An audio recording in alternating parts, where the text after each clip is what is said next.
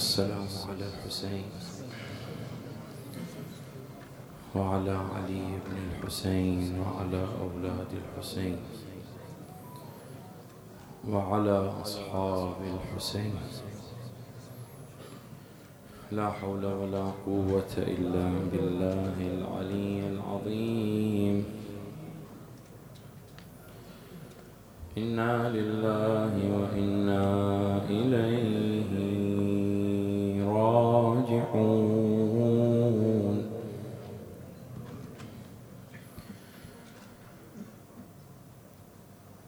وأفوض أمري إلى الله إن الله بصير بالعباد. يا رحمة الله الواسعة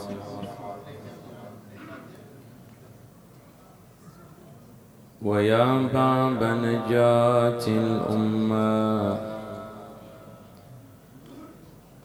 وسراج الظلمة وأبا الأئمة. غريب يا مظلوم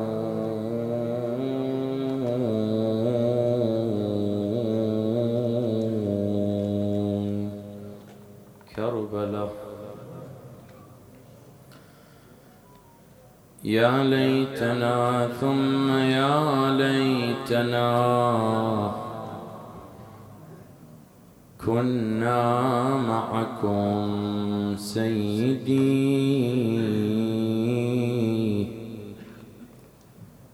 فنفوز والله فوزا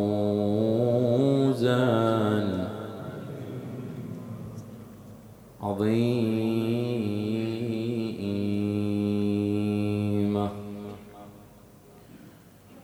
حفته خير عصابة مضرية كالبدر حين تحف فيه الأنجم. ركب حجازيون بين رحالهم تسري المنايا أنجدوا أو أتهموا. يحدون في هزج التلاوة عيسهم والكل في تسبيحه يترنمون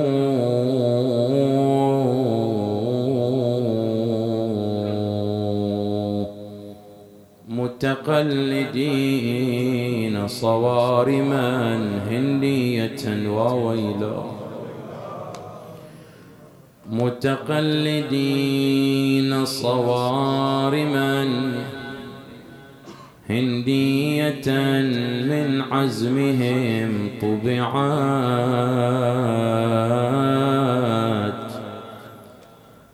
فليس تكهموا بيض الصفاح كأنهن صحائف فيها الحمام معنون ومترجم.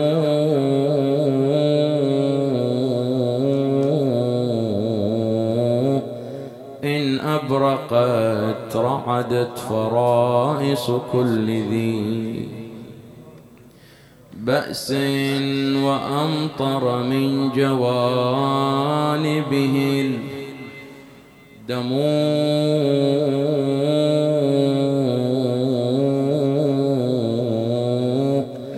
ويقومون عواليا خط خطية وويلاه وحسينا ويقومون عواليا خطيتان تتقاعد الأبطال حين تقوم أطرافها حمر تزين بها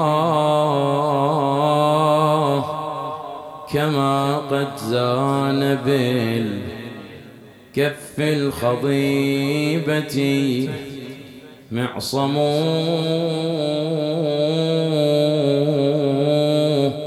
ماذا فعلوا هؤلاء يا شاعر؟ قال نزلوا بحومة كربلاء فتطلبت، نزلوا بحومة كربلاء فتطلبت منهم عوائدها الطيور حوموا الله انتخبهم بالسعد من كل قبيلة طيعين حوله كل فتح حظه يشيله فازت عبيد بها وخابت منها أحرار ومنهم نصارى والسعد سواهم أنصار ومحمد عوق القضاء بالمرض في الدار في كل وقعة برق الأكبر يشيله ومولا أبو ذر الغفار صار منهم الأعلام رفت والعبد بيده علمه وحضان هضبة واختلاط دمها بدمهم بعيد وقريب ليلة فو من كل قبيلة لحظوظ جلبتهم وجابتهم من بعيد وعدهم ملاقات المنية كنه العيد كل من بعمره للفناء متقدم يريد فادي له بروحه وكلهم فدوة إله ومعذور فيهم بو علي لو وقف محتار يوم يعاينهم عرايا فوق له إن الأمر لله وسيعلم الذين ظلموا أي منقلب ينقلبون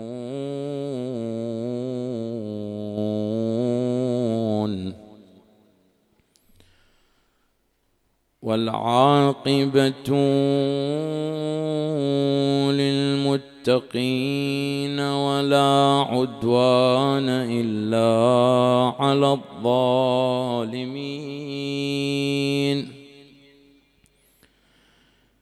بسم الله الرحمن الرحيم. الرجال قوامون على النساء بما فضل الله بعضهم على بعض وبما أنفقوا من أموالهم. آمنا بالله. صدق الله مولانا العلي العظيم.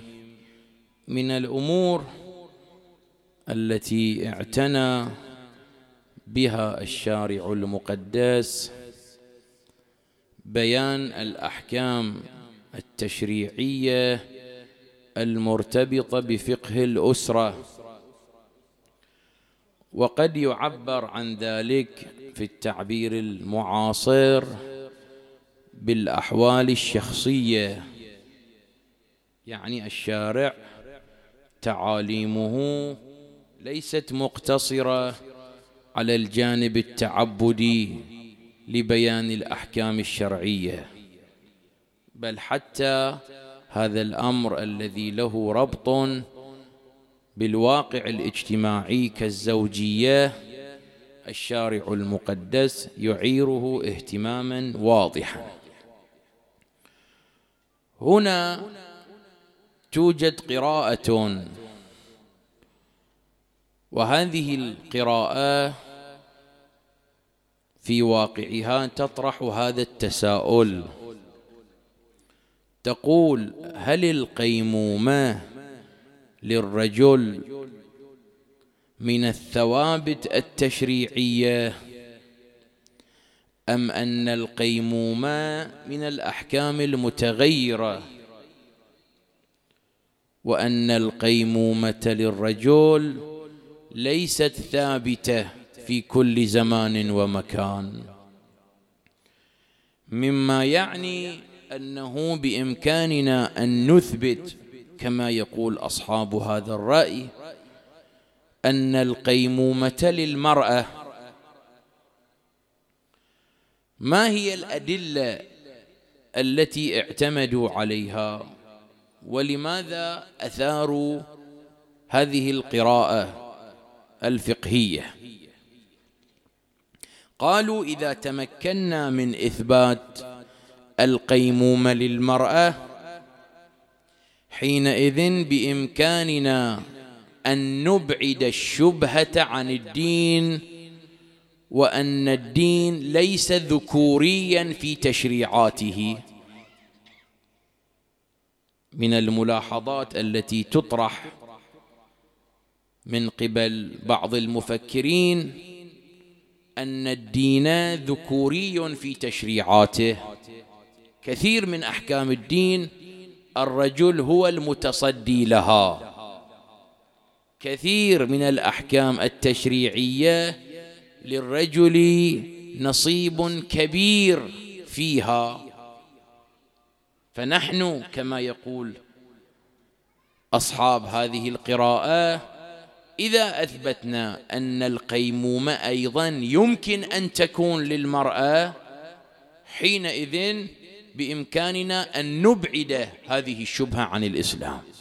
نقول: انظروا، كما أن الرجل له مقام القيمومة، كما أن الرجل يمكن أن يكون قيما، كذلك المرأة.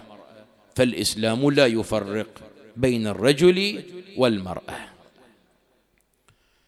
الأدلة التي اعتمدوا عليها تحتاج إلى بيان جملة من المقدمات المهمة.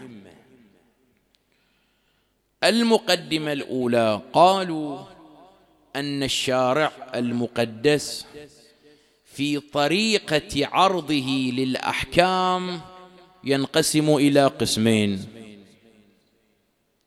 فتارة يعطي تشريعا من دون بيان القيود، مثلا فيقول إن الصلاة واجبة على المكلف من باب المثال، ولا يذكر إذا كان كذا وكذا وكذا، مثال افتراضي. وتارة الشارع المقدس يعطي تشريعا شرطيا، يقول إن كنت مستطيعا فالحج واجب عليك. هذان مثالان لطريقة الشارع المقدس في بيان الأحكام، أنه يذكر القيود التي تتقوم بها الأبعاد التشريعية. مثال آخر، يقول الشارع المقدس الخمر حرام لأنه مسكر، فإذا سأل السائل لماذا الخمر حرام فيقال له لأنه مسكر. فلو وجد في الخارج سائل آخر وهو مسكر ولكنه ليس بخمر، فهنا يأتي التساؤل: هل هذا السائل شربه حرام أم لا؟ فهو قال الخمر حرام، ولم يقل أي سائل آخر حرام. نقول نعم، وإن قال أن الخمر هو الذي محرم، لكن علل التحريم بالإسكار، إذن هذا الإسكار هو علة التشريع، فمتى ما وجد الإسكار تكون السوائل الأخرى غير الخمر محرمة. هذه المقدمة الأولى. يقول صاحب هذه القراءة الذي يرى أن القوامة قد تكون للمرأة، يطبق من خلال هذه المقدمة على هذه الآية. يقول الآية المباركة ماذا قالت؟ قالت الرجال قوامون على النساء. لماذا؟ بما فضل الله بعضهم على بعض وبما أنفقوا من أموالهم. إذن نعيد التساؤل: لماذا الرجال قوامون على النساء؟ لأن الله فضلهم على النساء، ولأن الرجال هم الذين ينفقون من أموالهم. إذن علة القيمومة تفضيل الرجل على المرأة، ولأن الرجل هو الذي ينفق على المرأة. نعيد التطبيق الذي ذكرناه في مسألة شرب الخمر. قلنا لو وجدنا سائلا غير الخمر ولكنه مسكر، حرام شربه أم لا؟ ماذا تقولون؟ حرام، مع أنه ليس بخمر. نقول نعم، لكن علة تحريم الخمر هو الإسكار.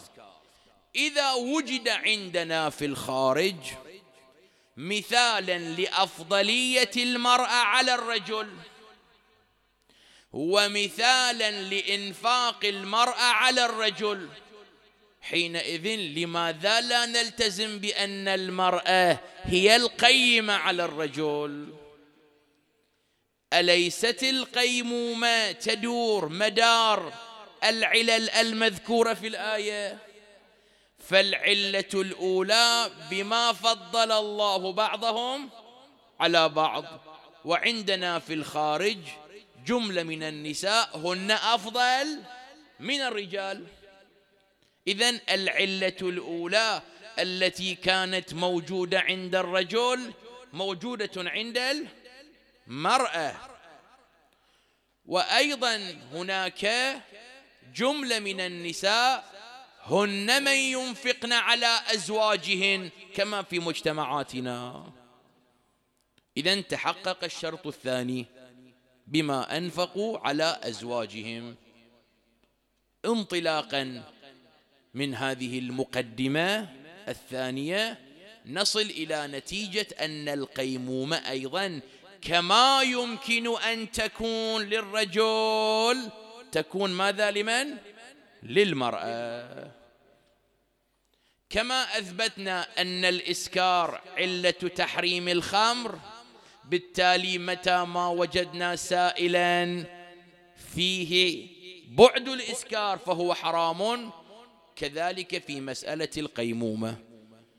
الآية ما قالت الرجال قوامون على النساء، ولم تعقب بشيء آخر. الآية ذكرت علة القيمومة. حينئذ متى ما وجدت العلة يتحقق موضوع تلك العلة. فإذا كان الرجل هو الأفضل وهو الذي يقتدر على الإنفاق فهو قيم. إذا كانت المرأة هي الأفضل وهي المقتدرة على الإنفاق فهي قيمة بلا فرق بين الرجل والمرأة. هذا واضح لو لا؟ ثم قالوا، التفت، هذه النكتة دقيقة جدا. قالوا والدليل على أن القيمومة يمكن أن نثبتها للمرأة أن القرآن قال ليس كل الرجال أفضل من النساء، ما أعطى حكما كليا للأفضلية. فماذا قال؟ الرجال قوامون على النساء بما فضل الله بعضهم على بعض. فيقولون أصحاب هذه القراءة كما أن هناك رجالا أفضل من النساء هناك نساء أفضل من الرجال. هذه هي العناصر التي اعتمدوا عليها. ما هي النتيجة؟ النتيجة أن قيمومة الرجل ليست من الثوابت التشريعية. نعم، في زمن النبي، في الزمن القديم، هناك طابع اجتماعي يعطي الرجل هذه الخصوصية، خصوصية القيمومة. لكن في زماننا القراءة تبدلت. هذا الكلام صحيح أم ليس بصحيح؟ نقول هذا الكلام عليه جملة من الملاحظات، مما يعني أن هذه النتيجة ليست صحيحة، حتى نصل إلى أن القيمومة من الأحكام الثابتة وليست من الأحكام المتبدلة. طبعا ذكر علماء اللغة ما هو المراد من القيمومة ومن القوامة، وهل القيمومة تعني السلطنة أم أن القيمومة لها معنى آخر؟ قالوا القوام هو من يقوم بأمور غيره ويعتني بشأنه، وهذا المعنى مهم. اللي مشغول في التلفون خليه يلتفت، هذا البحث دقيق. مسألة القوامة تعني الاعتناء لا السلطنة، وهذه أيضا ترفع الشبهة التي تقول أن الرجل له ولاية على المرأة بحيث تكون تلك المرأة مسلوبة الإرادة. إذا تعمقنا في معنى القوامة في اللغة بإمكاننا أن نرفع إشكالية أن الرجل هو المسلط على المرأة دائما. لذا القوامة لا تعني السلطنة والولاية، بل تعني الاعتناء. فالرجل إذا كان قائما بشؤون المرأة بمعنى يعتني بأمرها، يقوم بواجباتها. صاحب الميزان رحمة الله عليه يقول أن كلمة قوام لا دلالة لها على إعمال السلطنة والولاية، وهذه مسألة أيضا لها بعد فقهي. اليوم كثير من الرجال يقول أنا رجل فعندي ولاية على الزوجة. يعني شنو؟ يقول بعض الأحيان أنا كيفي أقول للزوجة لا تخرجي من بيتك، تسأل هذا الرجل هل هذه المرأة مقصرة في حق زوجها؟ هل في خروجها منع لحقوق الزوج؟ يقول لا، لكن بما أن السلطنة موجودة عندي فأنا متى ما أريد أن أأمرها أن تخرج فأأمرها. بعض الفقهاء لا يقبلون بهذه السلطنة إن صح التعبير، يقولون هذا خلاف المعاشرة بالمعروف.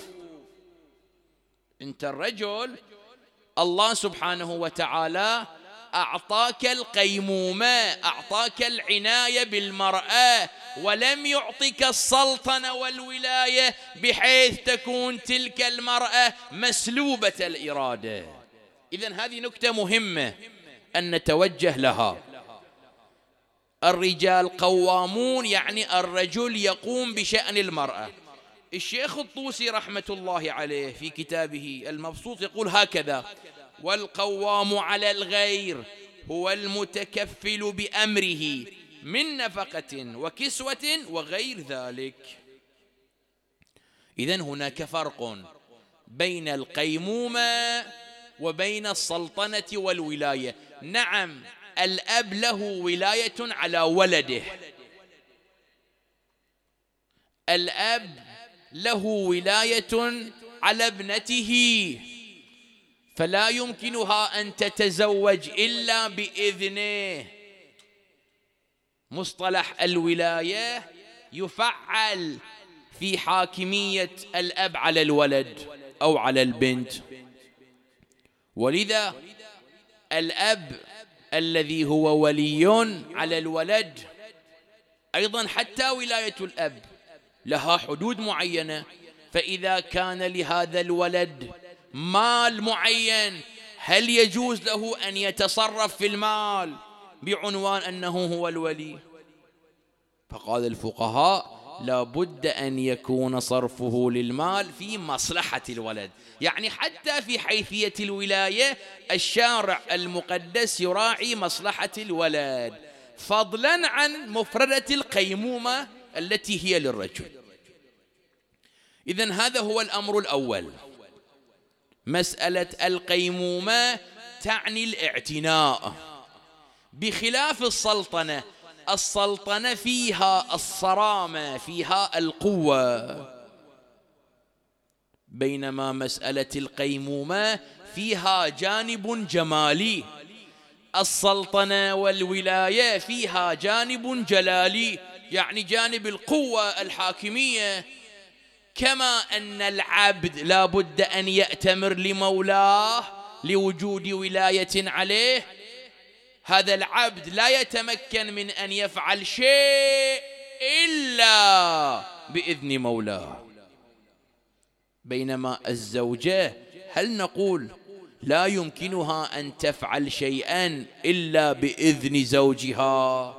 إذا كانت الأموال لها مثلا، إذا كانت مثلا تريد أن تحج كما يذكر الفقهاء، قالوا ليس للزوج أن يمنعها، بينما المولى بإمكانه أن يمنع عبده من الحج. إذن هناك فرق بين القوامة التي هي القيمومة وبين الولاية. بعض فقهائنا كالشيخ الأعظم وكالعلامة الحلي عبروا عن القيمومة بأنها سلطنة وولاية، وهذا فيه تأمل، لأن علماء اللغة وجملة من أعلام الطائفة قالوا القيمومة لا تعني الولاية، بل تعني الاعتناء، بل تعني القيام بأمور الزوجة. هذا الأمر الأول. الأمر الثاني، ماذا نعني من التفاضل المذكور في الآية؟ الآية قالت أن قيمومة الرجل للمرأة لسببين: بما فضل الله بعضهم على بعض. هل التفاضل هنا هو التفاضل الاكتسابي الذي يكتسبه الإنسان، بحيث نقول قد تكون المرأة أفضل من الرجل في العلم. هناك نساء مثقفات جامعيات، هناك نساء متزنات في اتخاذ القرار الاجتماعي، هناك نساء عاقلات. أم أن المراد من التفاضل هو التفاضل التكويني من الله سبحانه وتعالى، مما يعني أن الإنسان لا دخل له في تحقيق هذا التفاضل. هذا أمر مهم. أنت تقول ليش القيمومة للرجل؟ ليش الآية تقول بما فضل الله بعضهم على بعض؟ هناك نساء في مجتمعاتنا أفضل من الرجال، أفضل علما، أفضل معرفة، أفضل تدبيرا. هنا وقع البحث بينهم. يقول صاحب الميزان رحمة الله عليه: المراد من الأفضلية هنا ليست الأفضلية الاكتسابية، بحيث تقول المرأة أنا أيضا سأسعى إلى أن أكون أفضل. لا، الأفضلية هنا تكوينية بهذا المعنى. يقول: والمراد بالفضل هو الزيادة في التعقل، فإن حياته حياة تعقلية، وحياة المرأة إحساسية عاطفية. وإعطاء زمام المال يدا عاقلة مدبرة أقرب إلى الصلاح من إعطائه يدا ذات إحساس عاطفي. صاحب الميزان يقول التفاضل هنا بمعنى أن الله خلق الرجل عادة ذا عقل متزن، بخلاف المرأة فإن الجانب الشعوري والعاطفي هو الطاغي عليها. عادة نقول جنس الرجال يطغى عليهم الجانب التعقلي.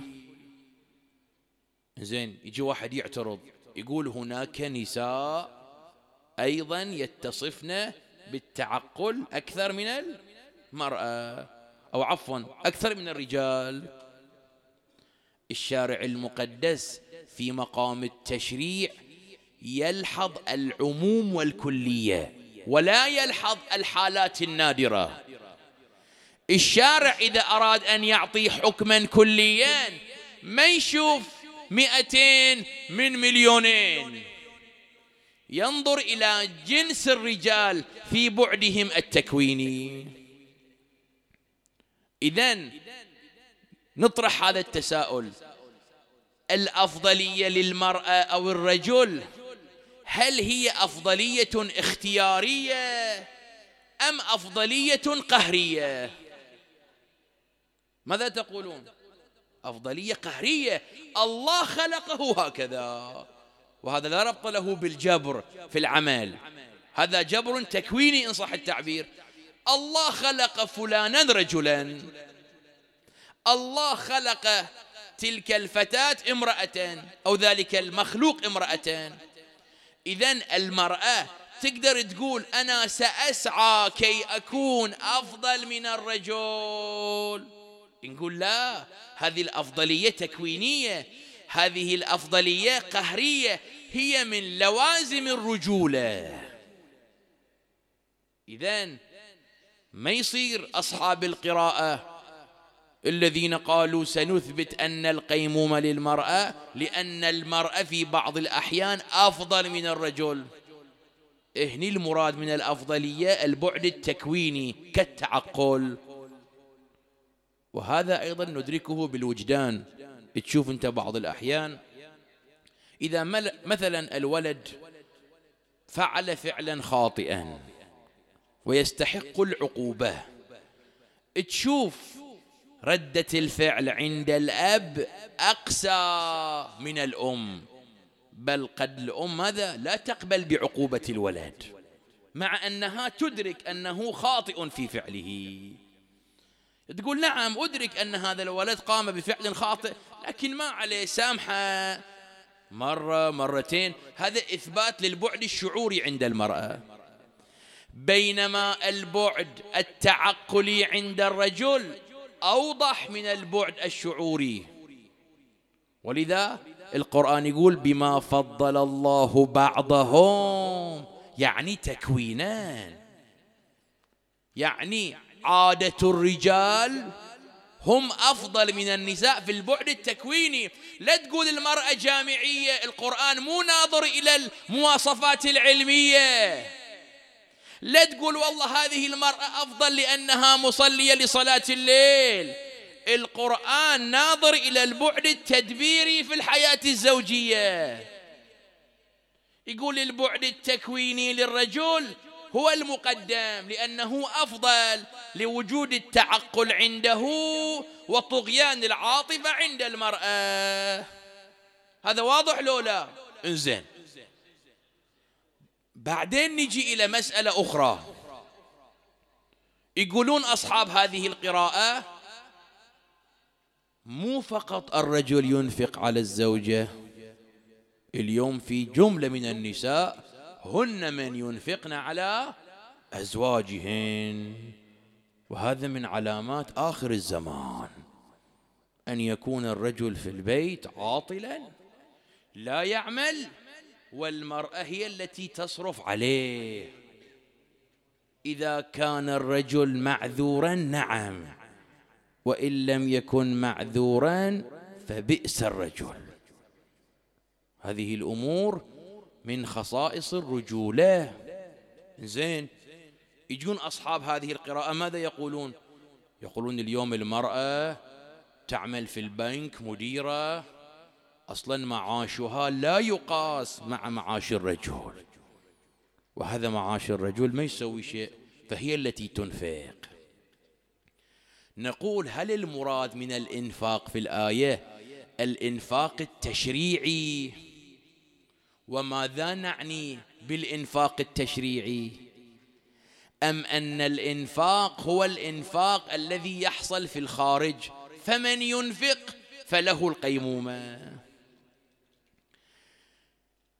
كثير من فقهائنا بل مشهور فقهائنا يقولون النفقة واجبة على الرجل، وجوب شرعي. بعض الرجال الذين لا ينفقون على نسائهم بخلا هذا حرام. تشوف هذا الرجل أنيق مرتب يعتني بمظهره، ولكن زوجته عكس هذا الرجل. حينما تسأل يقول فلان من الناس لا يعطيني النفقة، هذا حرام شرعا. ولذا إذا أراد أن يتوب لا بد أن يدفع لها تلك الأموال. بل أكثر من ذلك، إذا مات الرجل بإمكان المرأة أن تطالب نفقتها من تركته، لأن النفقة واجبة عليه. ماذا تقول الآية القرآنية؟ قد علمنا ما فرضنا عليهم في أزواجهم. قد علمنا ما فرضنا عليهم في أزواجهم. قال الفقهاء هذه الآية التفت تفيد أن النفقة واجبة على الزوج. نجي إلى الآية ماذا قالت؟ وبما أنفقوا من أموالهم، بما أنفقوا على من يجب عليه، أو بما أنفقوا إذا كانت المرأة غنيا فأرادت أن تنفق، بما أنفقوا بما يناسب الجعل الشرعي وهو الوجوب. بعبارة أخرى الشارع ماذا يقول؟ يقول القيمومة للرجل لأنه هو الأفضل تكوينا، هذا واضح. بما أنفقوا. تقول المرأة غنية، يقول حتى وإن كانت غنية موضوع القيمومة متقوم بمن يجب عليه الإنفاق، فإذا كان الإنفاق هو الواجب على الرجل فهو القيم، ولا أحد يقول بأن النفقة واجبة على المرأة. هذا بحث آخر. إذا تصالحا وأرادت الزوجة أن تدفع هذا بحث آخر. كلامنا في أصل القاعدة.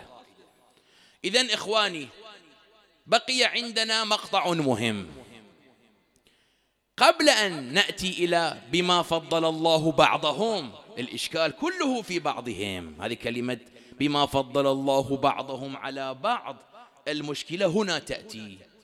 ولو تراجعون كتب التفاسير لا نجد جوابا دقيقا، وهذه معضلة واقعا. إن الآية ليش قالت بما فضل الله بعضهم على بعض، بحيث وقع البعض في إرباك فهم الآية. كان الله قال الرجال قوامون على النساء بما فضلهم الله وبما أنفقوا من أموالهم. قال لا، بما فضل الله بعضهم على بعض. قبل أن نجيب عن هذا المقطع بما فضل الله بعضهم على بعض نلملم البحث. لا تطالع الساعة، هذا البحث مهم. بعض الأحيان هناك بحوث تحتاج إلى تأمل، لأن هذه الفكرة مطروحة في مجتمعاتنا كثيرا. على أي حال، اللي طالع الساعة ندعو له الليلة إن شاء الله ألا يعيدها مجددا. صلوا على محمد وآل محمد.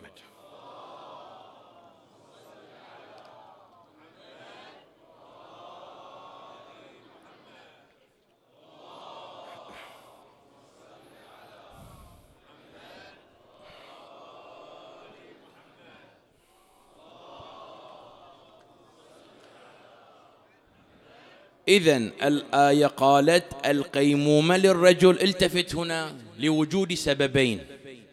القيمومة للرجل لسببين. السبب الأول أن الرجل هو الأفضل تكوينا. حينئذ هل المرأة بإمكانها أن تكون تكوينا أفضل من الرجل؟ لا. إذن هذا الشرط الأول. الشرط الثاني، قالت الآية الرجل له مقام القيمومة بما أنفقوا على أزواجهم. إذن الآية علقت القيمومة على وجوب الإنفاق. قالت متى ما كان الموجود أفضل تكوينا، ومتى ما كان الموجود هو الذي يجب عليه النفقة، فهو القيم، وهذا غير موجود إلا في الرجل. نجي إلى مقطع بما فضل الله بعضهم على بعض. هؤلاء ماذا قالوا؟ قالوا لو كانت الآية طبعا في مسألة التفاضل التكويني ووجوب النفقة أجبنا على إشكالاتهم. نأتي إلى كلمة بما فضل الله بعضهم على بعض. قالوا بالإمكان أن نقول أن المرأة قد تكون أفضل من الرجل، لأن الآية قالت بما فضل الله بعضهم على بعض، فالنتيجة بعض الرجال أفضل من النساء وبعض النساء أفضل من الرجال. طبعا هذه المعالجة ستكون علمية، لأن بلحاظ البعد العملي انتهينا، لأن هناك شرطان: التفاضل التكويني وهو مفقود في المرأة، ووجوب النفقة وهو متعين على من؟ على المرأة. إذن علاجنا لإشكالية بما فضل الله بعضهم على بعض هي معالجة علمية. نقول حتى هذا المقطع في القرآن الكريم لا يريد أن يقول بأن نسبة فرضا 50% من النساء لهم الفاضل و50% من الرجال لهم الفضل. بمعنى كما أن الرجل قد يكون الأفضل، المرأة قد تكون هي الأفضل. خلينا نقول 50-50. نقول كلمة بعض لا تعطي تقييما عدديا. ما الدليل على ذلك؟ تارة نقول هكذا، نقول في هذا المأتم 100 شخص، 70 منهم يقرؤون ويكتبون، و30 منهم لا يقرؤون ولا يكتبون. هنا هل أتمكن أن أقول بعض من في هذا المأتم يقرؤون ويكتبون، الذين هم كم قلنا؟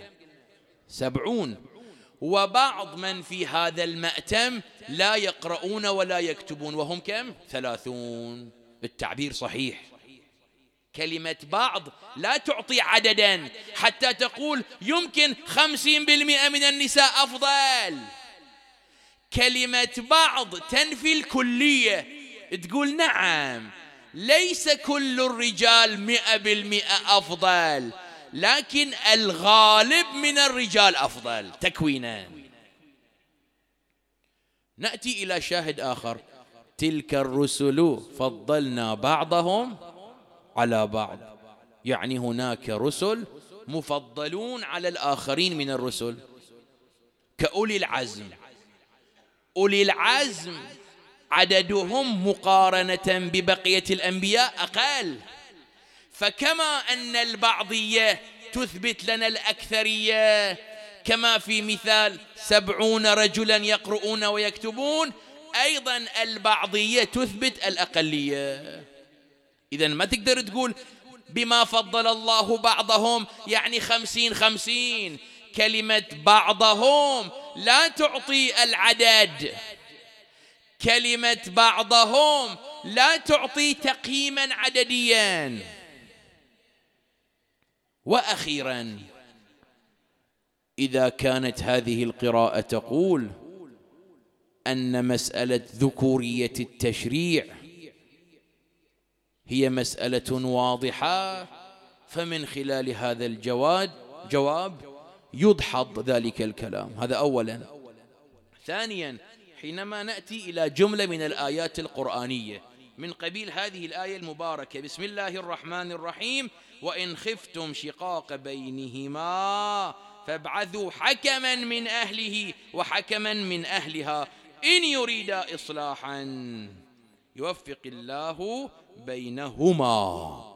لو كان الرجل هو صاحب الولاية وكانت المرأة مسلوبة الإرادة لما شرع الله لها وجود حكم من أهلها. خلاص ما يقوله الرجل كما في بعض المجتمعات طبعا، وهذا خلاف أخلاقيات القرآن. لما يقول حكما من أهله وأهلها، إذن المرأة ليست تحت سيطرة الرجل. وأيضا في تلك الآية حينما تقول وعاشروهن بالمعروف، كيف تجتمع المعاشرة بالمعروف مع الولاية التي يدعى وتدعى في المقام أن الرجل له ولاية على المرأة؟ إذن ثبت عندنا أن هذه الآية لا يراد منها تفضيل الرجل على المرأة. بعبارة أخرى كأنما تقول الآية الرجل هو من يقوم بشؤون المرأة. بلغة أخرى الرجل هو الذي يقدم الخدمات للمرأة، فهو قائم بشؤونها. وهذا لا يعني أن الرجل أفضل من المرأة في البعد الأخلاقي والعلمي. الآية ناظرة إلى بعد تدبيري تشريعي لا ربط له بالكمالات الأخلاقية. وإلا حينما نقرأ في التاريخ هناك نساء أثبتن مقام العظمة.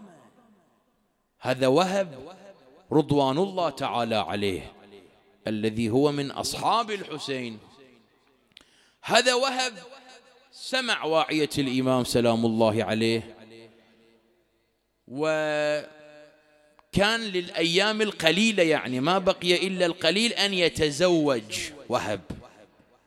وبعضهم يقول وهب كان نصرانيا لم يكن مسلما. زين، هذا سمع واعية الإمام الحسين سلام الله عليه، ذهب إلى تلك المرأة. عجيب هذا الموقف، جدا عجيب، يثبت عظمة المرأة. قال لها يا ابنة العم ترى أنا عندي مشروع مع الحسين، يعني هذا مشروع زواجنا لن يتحقق. قالت في أمان الله، هنيئا لك مع الحسين. اليوم منو من النساء عندها هذه القدرة؟ ما بقي إلا القليل على زفافها تقدم زوجها للحسين سلام الله عليه. هذه عظمة المرأة. وكما ينقل أصحاب المنبر وأرباب الفن عن تلك المرأة العظيمة الأسدية التي يصورون أنها رأت الزهراء في عالم الرؤيا. ماذا تريد الزهراء من الأسدية؟ قالت لها يا أسدية قولي لزوجك حبيب أن لا يقصر مع الغريب. هذه حالة تصويرية عاطفية، أن الأسدية رأت الزهراء وهي واضعة يدها على ضلوعها ولابسة ثياب السواد. جاء حبيب، قالت له يا حبيب رأيت رؤيا.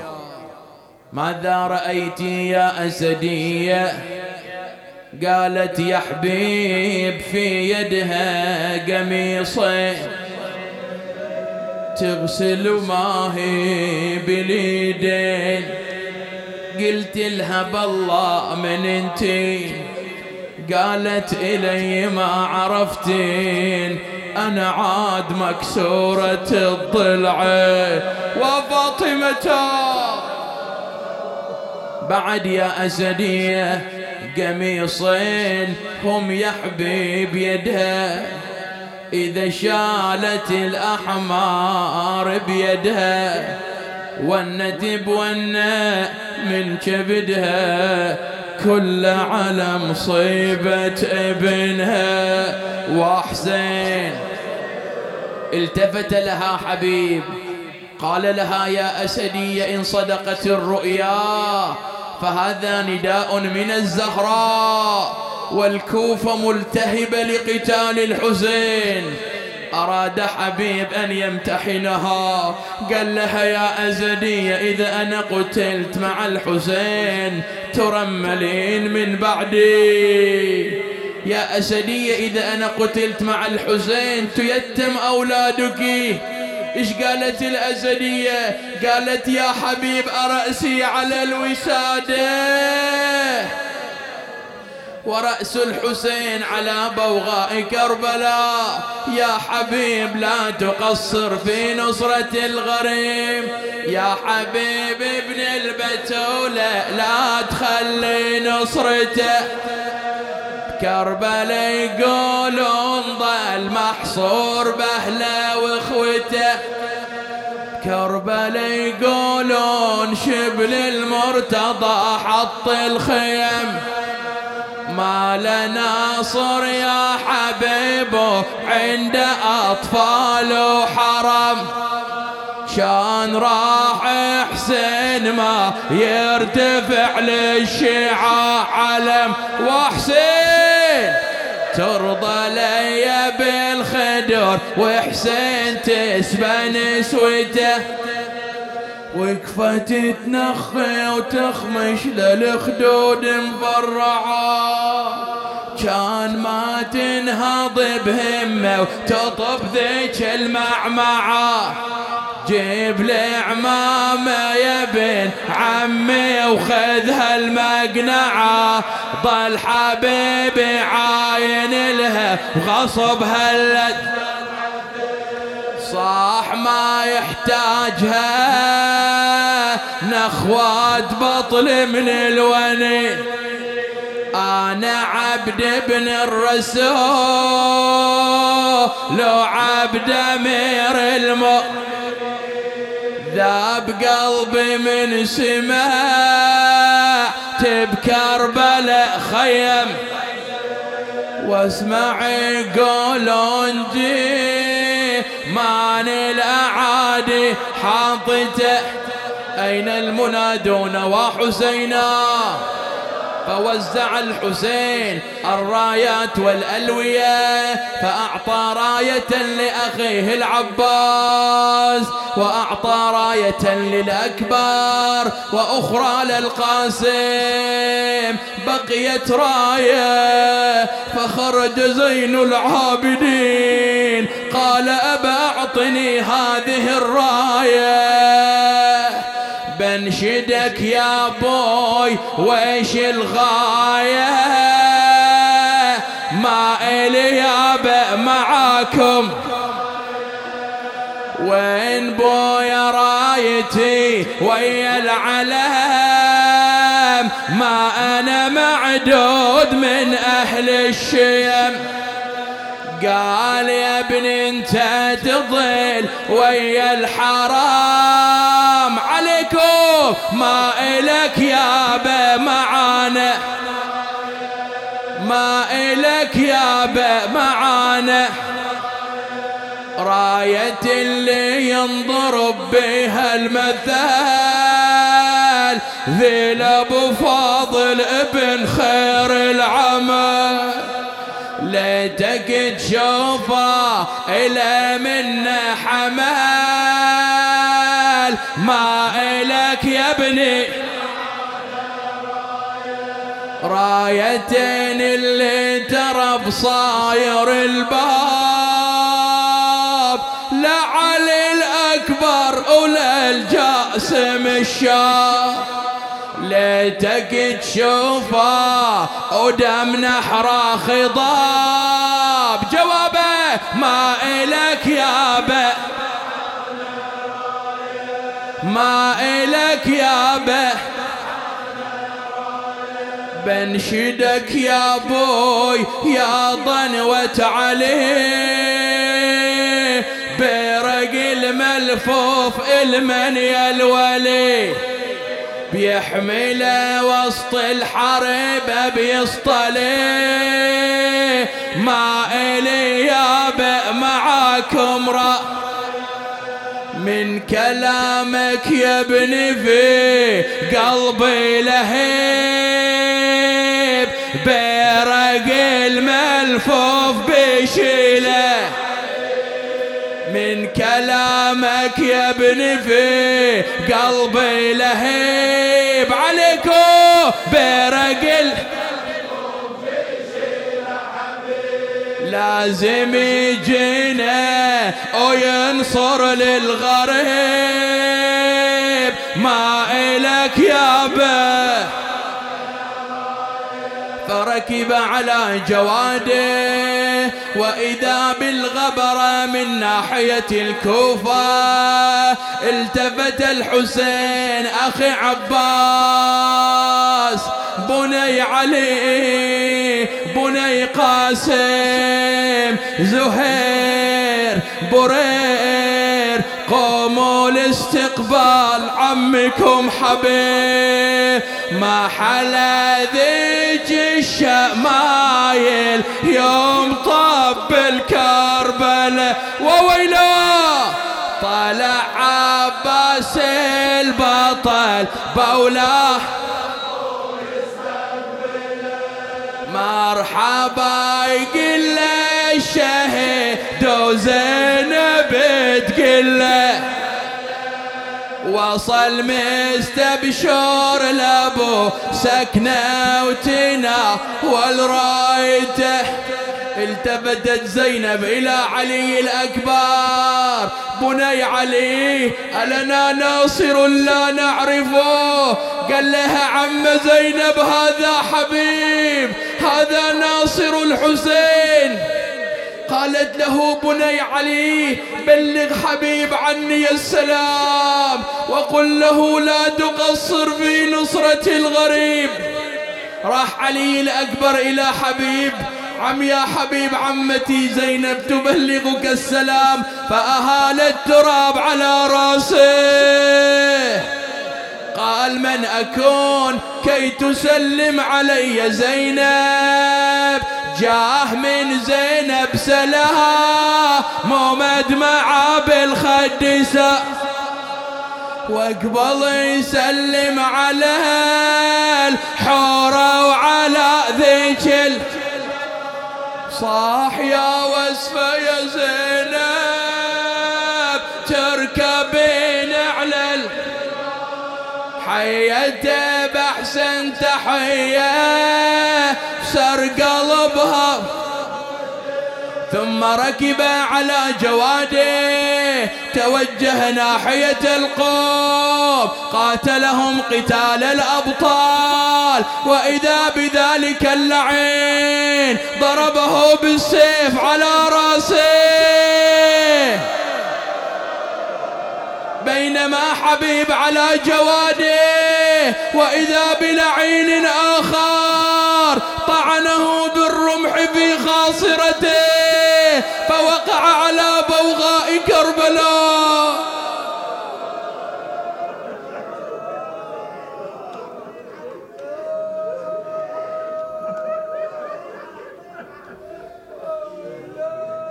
جاء عنده الحسين حبيبي حبيب، خروا تضعضع ركن ابو السجاد بالحال، وشافي تمرق بالدمى ومن الدمع سال، قال له وفيت وزدت يا جدوم الرجال، لكن تركتوني بلا انصار محتار، نايم حبيبي يا حبيبي بحر الاتراب، فزت بجوار المصطفى يا خير الاصحاب، تحسر وقال له يا خليفة داعي الباب ودي أنا تقطع بنصرك عدة أمرار،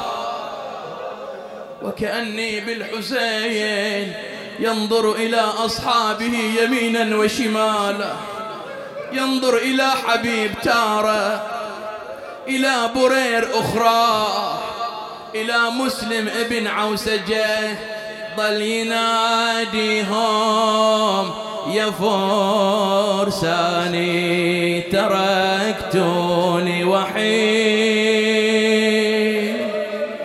ظل يناديهم يا فرساني تركتوني وحيد، شو السبب عفتم خيمكم ونمتوا على الصعيد، لا ولد لي يبقى يحمي حريمي ولا عضي، وبن سعد بعدي يسر الحراير نيته، صاح يا زهير يا مسلم يا هلال يا حبيب، صحبتي كلكم نسيتوها وتركتوني غريب، ما جوني لها اليتامى ذوبوني من النحيب،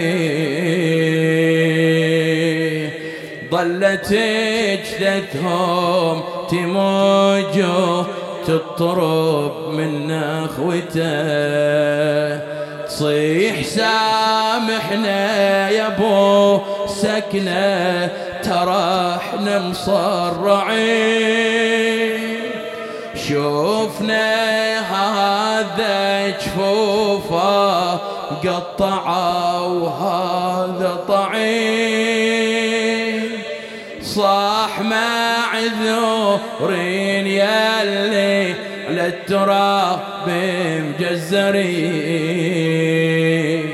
واقبل اعلم خيمه عزمه يودع نسوته. حسين حسين صوته، حسين حسين حسين حسين. أحباي لو غير الحمام أصابكم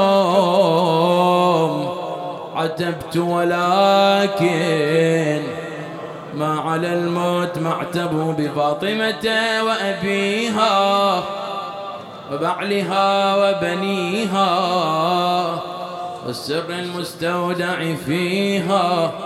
اللهم ثبت لنا قدم صدق عندك مع الحسين وأصحاب الحسين الذين بذلوا مهجهم دون الحسين عليه السلام إلى أرواح المؤمنين والمؤمنات، علماءنا فقهاءنا شهداءنا خدمة الحسين. نهدي لهم جميعا ثواب الفاتحة مع الصلوات.